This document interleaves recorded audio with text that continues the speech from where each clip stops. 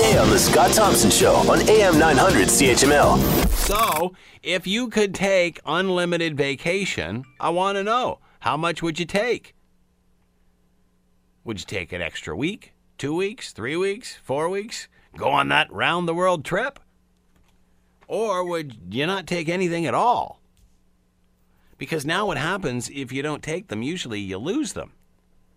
And that is, in some ways, encouraging people to make sure that they take them every year as opposed to letting them stack up and take them out as money, which we'd all love to do, but it's not resting the mind.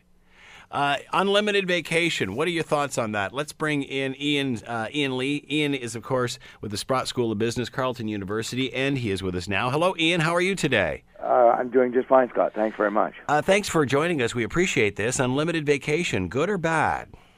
Well, you know, it's one of those sort of utopian dreams, I think, that most of us have, and it's, along the lines of, winning a lottery or something like that, and it's lovely, and it's a nice fantasy, and I understand that it can happen in a very small number of businesses and circumstances, but I just don't think it'll work most of the time. Imagine me. Okay, class of students come to my class once a week, twice a week sometimes, it's scheduled. So, I decide, gee whiz, I just don't feel like going to class this week. So I'll just send them home. Or what about the nuclear power plant that requires a scheduled minimum number of people on a particular shift or on an airplane?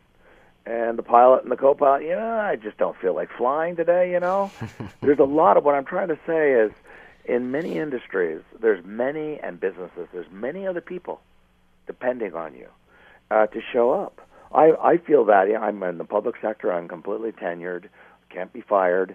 I've never missed a class. I've been teaching for 28 years, and let me tell you, there's been days when I really did not feel like going to class at all. But I knew that there were 45 or 50 students there, depending on me, to show up and hand back their grades or pick up their assignments and grade them. And so there's dependencies.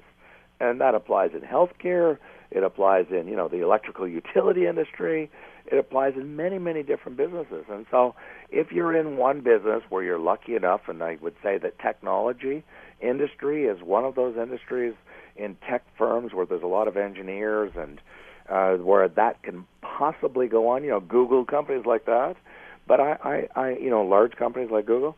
But I think in most jobs, in most industries, in most companies, most employers, this is one of those things that's a fantasy that the workload and the nature of the work just doesn't permit that kind of, let's call it, interchangeability of the workforce. It's interesting. I remember reading something way back in the 80s that said, with technology, we'll only be working 4 days a week. And that really never happened. What happened was, they just dropped the amount of employees they had from 2 to 1, and then you did the extra work.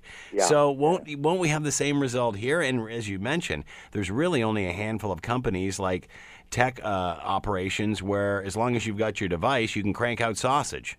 Yeah. And remember, there's a lot of again, and I'm sure that the owner of this company would say, well, it's just a question of applying technology. Well, I just ask every listener to think.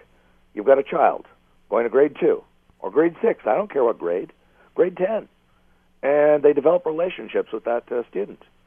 And are you going to have those teachers becoming interchangeable widgets in the classroom where your kid has become, developed a relationship of trust with that teacher, and I'm not showing up this week. I'm out of here for 2-3 weeks. You go deal with the other interchangeable widget called the teacher. Or what about your doctor? You develop a relationship with your doctor, whether it's a heart surgeon or whether it's a knee surgeon or a GP, and you just don't think of your doctor as an interchangeable widget of labor. You have a relationship with a specific one. I'm my own dentist, and I could go on and on with different occupations. Want to hear more? Download the podcast on iTunes or Google Play and listen to The Scott Thompson Show weekdays from noon to 3 on AM 900 CHML.